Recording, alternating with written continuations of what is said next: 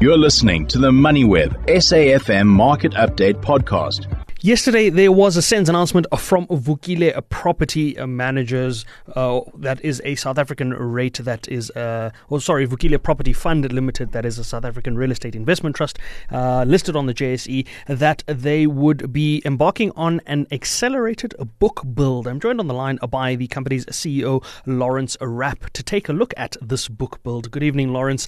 Thanks again for the time. It feels like I just spoke to you. I feel like we spoke in November about half-year results, and just after that, I mean, we didn't touch on any of this. Obviously, at the time we couldn't, but now we can speak about it. And that book build is something to be happy about or to be pleased with. I mean, R1 billion and an overcommitment of almost 1.5% more than what you had anticipated. How are you feeling at the moment?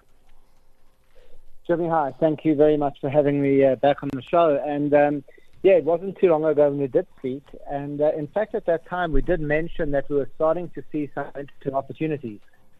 And that has sort of really progressed over the last few months. And we just felt that, with the strength in the market, our cost of capital now starting to come down to the level deals start becoming more. It was a good time to go to the market, was demand.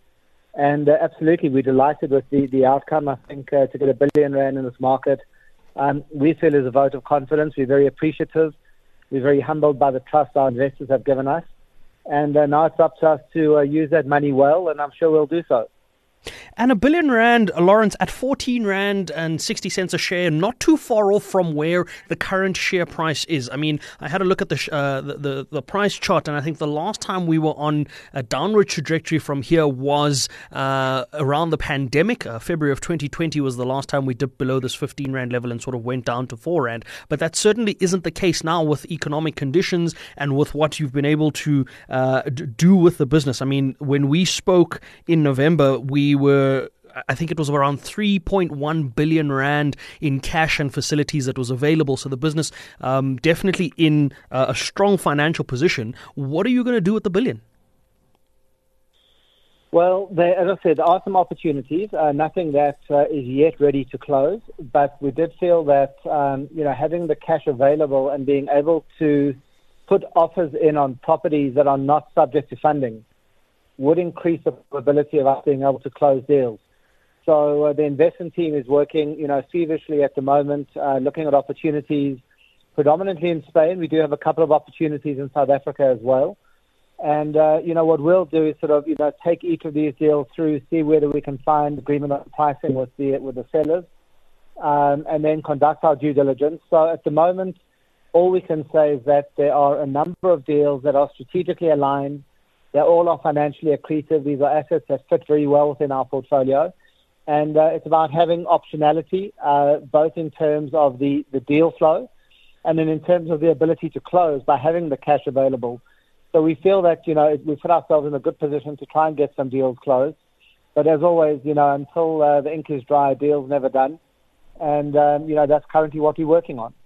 Lawrence, what's an ideal loan-to-value ratio for you? I think the last time you and I spoke, we were sitting at around 42.9% on the book at that time. What's a sweet spot there? I imagine anything below 40% is always comfortable, but where do you see the magic number?